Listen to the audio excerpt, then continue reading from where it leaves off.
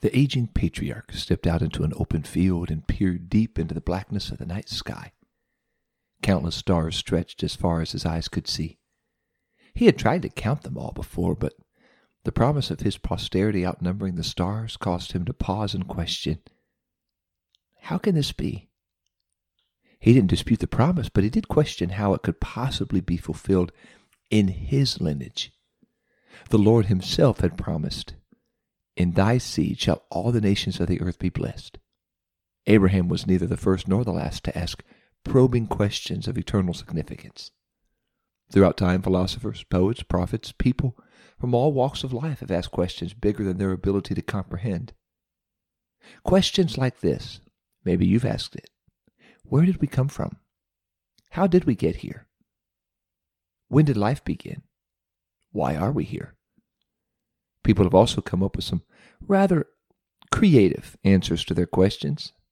Answers like mythological gods who were fighting like children, or, let's keep this G-rated, cavorting in their passions, we'll say that, to produce a lineage to populate the earth. All the way to random accidents and cosmic explosions that miraculously manufactured a perfect environment in which life forms magically appeared. I'm a man of faith, but embracing some of those explanations requires more faith than to believe the long-accepted traditional view of creation as recorded in Scripture. That everything we see created does have a creator. The Bible tells us the command of God's voice made matter and energy emerge when he simply said, "Let there be." And when he did, countless millions of stars appeared in the vastness of eternal space. At his word, planets swirled into orbit. Comets blazed trails through timeless trajectories. Earth spun into a perfect sphere to begin its rotation at the perfect speed, allowing a perfect balance of gravity and centrifugal force, making provision for the free movement of living beings God would one day create. Earth's atmosphere provided a perpetual canopy of protection from solar radiation, but allowed just enough transmission of light to provide warmth and an abundance of vegetation through photosynthesis. I know this sounds more like a science lesson, but the God who created the world is the same God who authored science. The planet's prescribed revolution around the sun charted a path for seasons and for cycles, marking days and set time and order so God's ultimate purpose will be fulfilled. For Christians, the biblical account of creation we read in the book of Genesis, it's not only believable, it is the authoritative version of events, explaining our origin, answering the questions, where did we come from? How did we get here? When did life begin? Even, why are we here? The scripture record was never intended to be a comprehensive narrative of historical chronology, but rather a theological synopsis of God's plan for the crowning glory of his creation, us. God has an incredible purpose for every person born into this wonderful world. And we're going to learn more about that purpose in creation right after this. Welcome to God's Word for Life Lesson Companion Podcast, brought to you by Word Aflame Curriculum and the Pentecostal Publishing House. This podcast encourages adult disciples to think deeply about God's Word, further develop their personal relationship with Jesus Christ, and make a greater commitment to the purpose and plan of God for their lives. Let's dive into today's lesson and explore what it means to live out God's Word in our lives. Well, good day to you, God's Word for Life listeners. If you're listening from North America, these United States, or from Canada, happy Labor Day to you. I hope you're enjoying a holiday, maybe even getting a little bit of rest from your labors. Today we are in our Fall 2021 series, and we are looking at September 5th, 2021. If you've got your companion student guide, feel free to turn there. Today's lesson is dated September 5th, 2021, and it is entitled Purpose in Creation. If you don't have a student guide, feel free to open up your Bible or turn in your Bible or click on your Bible on your phone. We're going to take a look at the book of Genesis, chapter 2. We're going to read 2 verses, 7 and 8. Genesis chapter 2, verses 7 through 8. The word of the Lord says, "And the Lord God formed man of the dust of the ground, and breathed into his nostrils a breath of life, and man became a living soul. And the Lord God planted a garden eastward in Eden, and there he put the man whom he had formed." If you're like me, you grew up going to a public school, and in that public school education, over the course of that education, you probably heard about the theory of evolution. Many scientists have subscribed to this theory, and some have abandoned belief in God altogether. Increasingly, however, many have subscribed to an idea of intelligent design. And what is intelligent design? Well, those who embrace this idea, they recognize there must be an intelligent designer. So this logical loop brings the honest researcher and student back to the premise that there must be a power, whether you call it God, a force, a prime mover, capable of such an advanced intelligent design, because the complexity of life in the universe, it's just too intricate to credit its development to random chance or undirected organization. So let me ask you this. How did you derive your beliefs about our origin? We have to deal with that question because we're here. How did we get here? And further, have your views changed over the years? What did you believe when you were younger, perhaps a student? What do you believe now? Somebody with a pretty good imagination, they suggested the Big Bang theory of creation, that creation happened from just an explosion, a random explosion. That would be similar to an EF5 tornado ripping up a salvage yard filled with acres of car parts, only to end up with a gleaming, perfectly, beautifully restored 57 Chevy. That's never happened before. In the aftermath of a storm, only destruction, never design.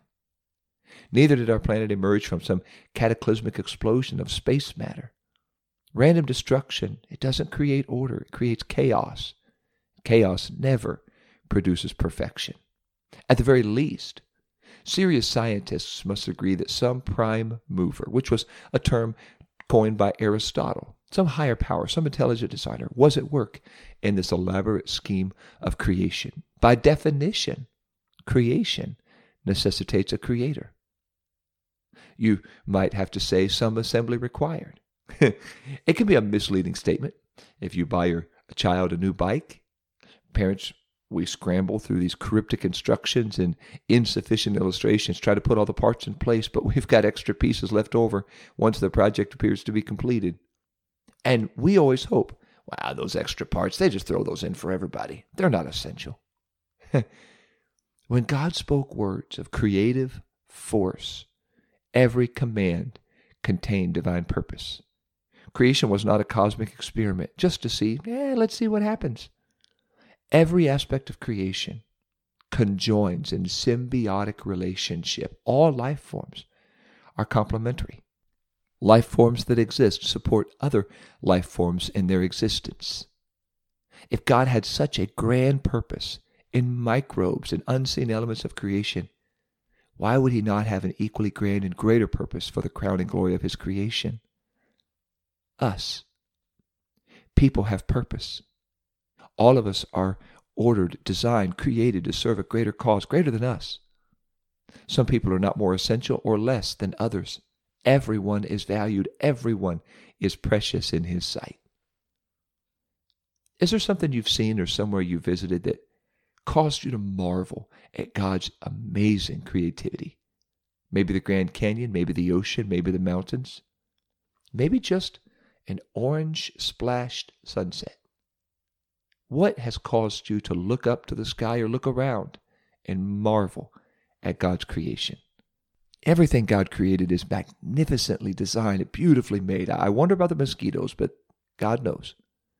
And yet God planned people with a higher purpose than all of his other creation, because he desires to have a relationship with every person, every human being created in his image.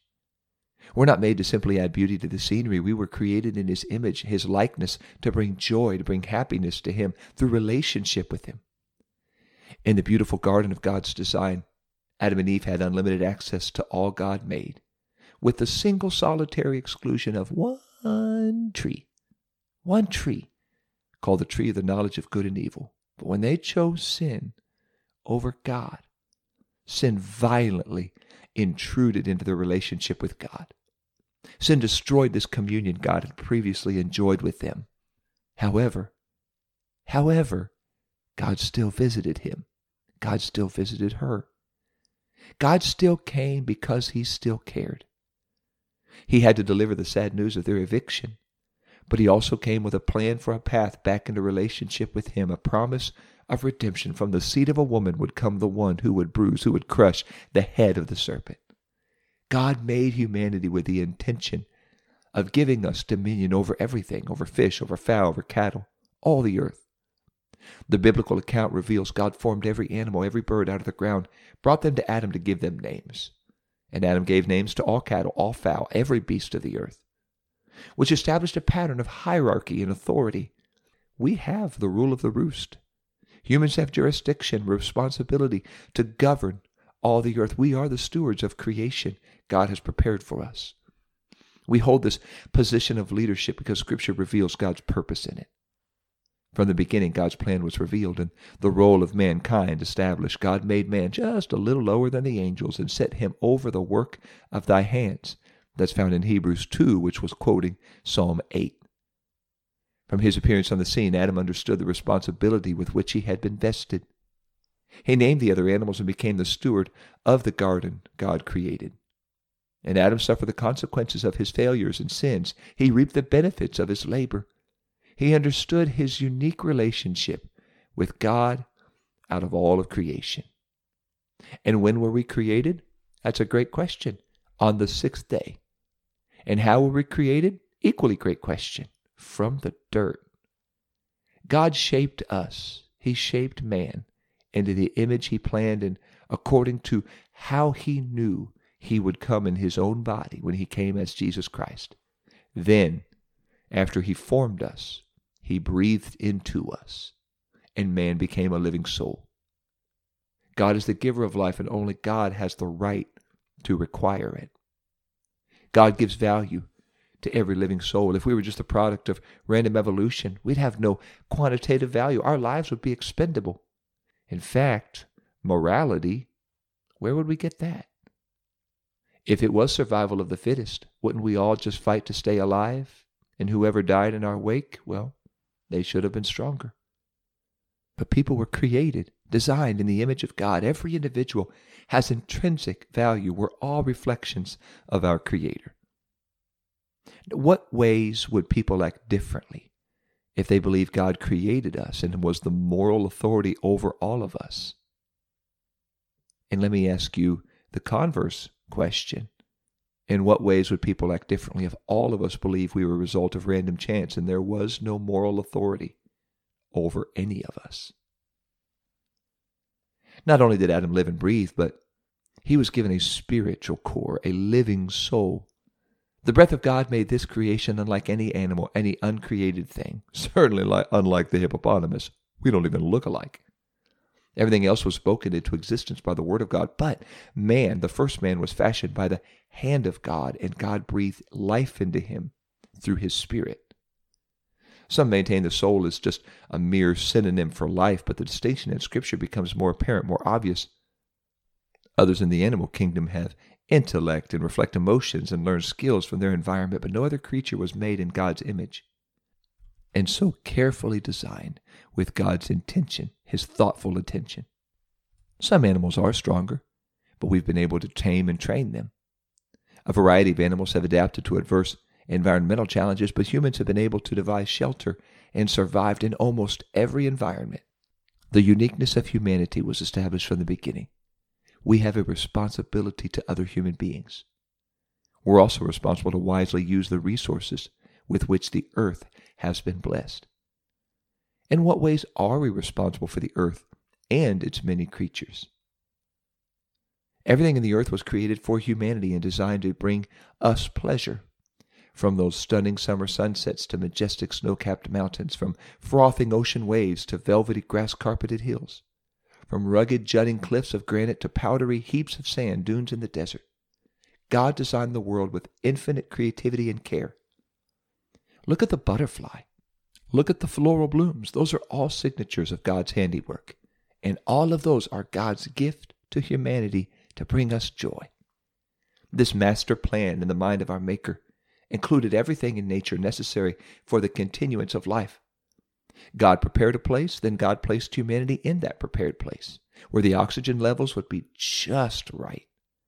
Adequate seasons would regulate temperatures and synchronize these cycles of growth and harvest, producing lush fruits and delectable vegetables in abundance for all living creatures. Ultimately, God methodically, purposefully prepared everything for humanity, all designed to bring quality and sustenance for our life and well-being.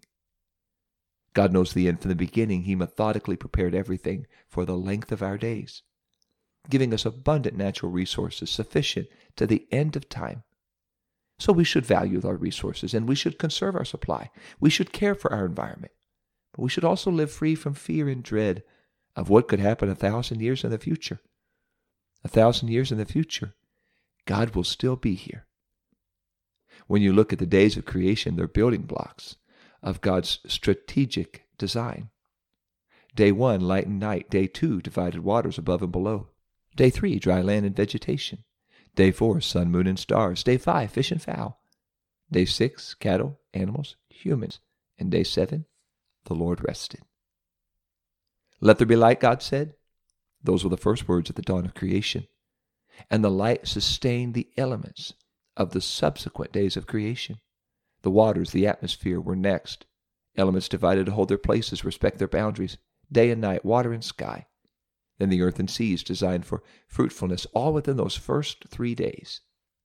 And then in the next 3 days, God continued to populate and detail the elements of creation. He gave us heavenly bodies to harness the light, reflecting it throughout the heavens. The sun abundantly lighting the day, and the moon and millions of stars filling the night sky. The waters filled with fish and all manner of aquatic life. Fowl filled the air as they scattered throughout the earth. By the 6th day of creation, vegetation was already prepared for the cattle, and creatures of the earth began consuming their newfound nutrition. The culmination of creation was the design of the first man, Adam. Everything was prepared to sustain life and to give humanity pleasure. And on the 7th day, God ended his work which he had done, and he rested on the 7th day from all his work which he had done. So if God went to such painstaking planning to give us purpose, what is our purpose? What is our responsibility to God? God provided everything we need. Not only did he create everything we need for growth and development of our natural bodies, but also what we need to grow in relationship with him. Through his church, we have fellowship with other believers. We find strength and encouragement we need in times of difficulty. We receive the divine word of God to guide us and order our steps.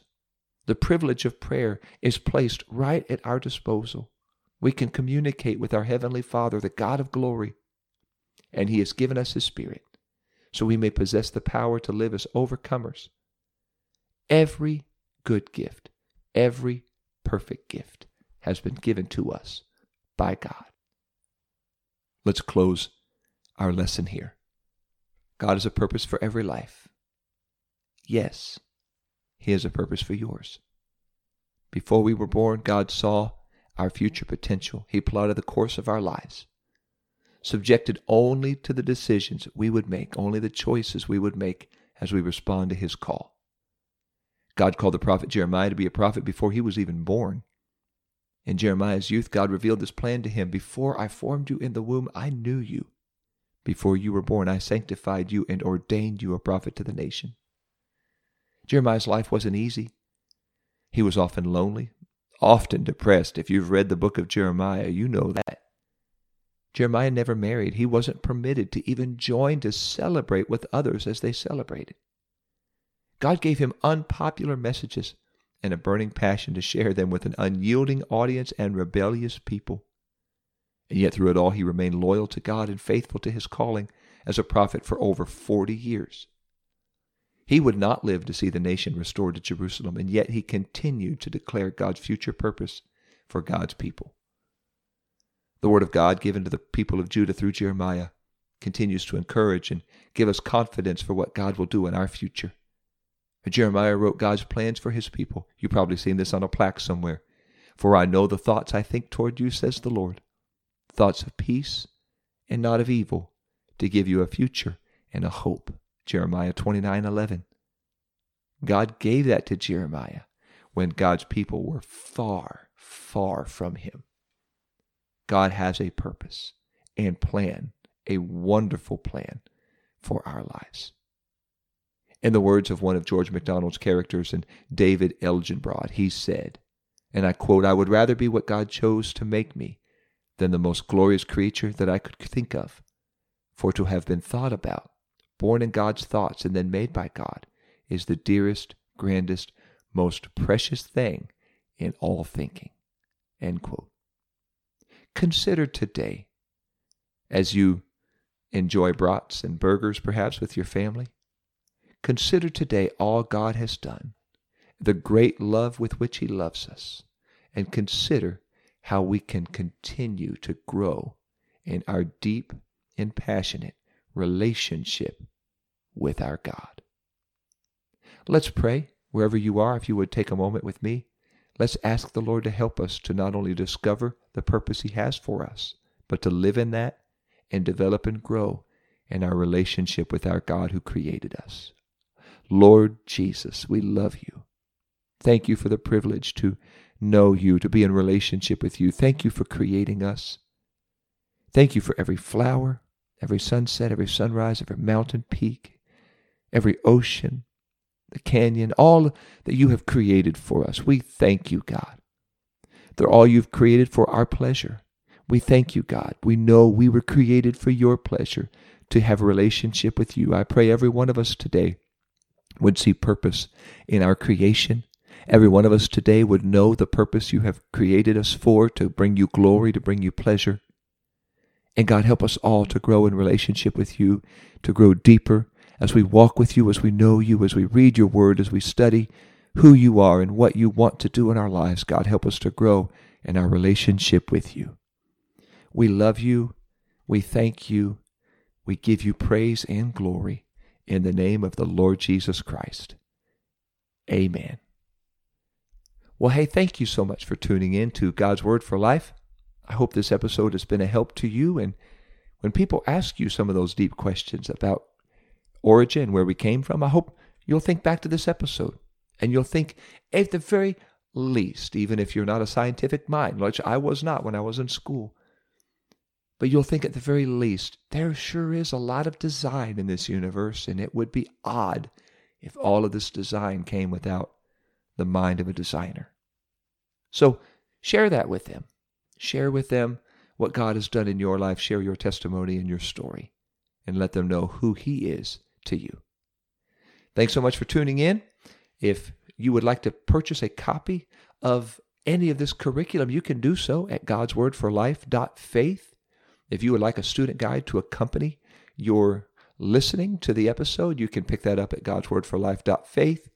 There you can also get a sneak peek at some of the beautiful content and design this brand new series has come out with, God's Word for Life. It's beautiful, full color. The content is excellent. The design is equally excellent. You'll really enjoy and be blessed and grow as we continue this study. Speaking of continuing this study, next week we're going to take a look at the lesson entitled God's Redemptive Plan. That's dated September 12th, 2021. I am looking forward to sharing that with you, and always looking forward to learning and living out God's Word for Life. Thank you for listening to God's Word for Life Lesson Companion Podcast, where together we explore what it means to live out God's Word in our lives. If you haven't yet, make sure to subscribe to this podcast. And if you are looking for other Bible study tools and resources to encourage you in your walk with God, visit us today at pentecostalpublishing.com.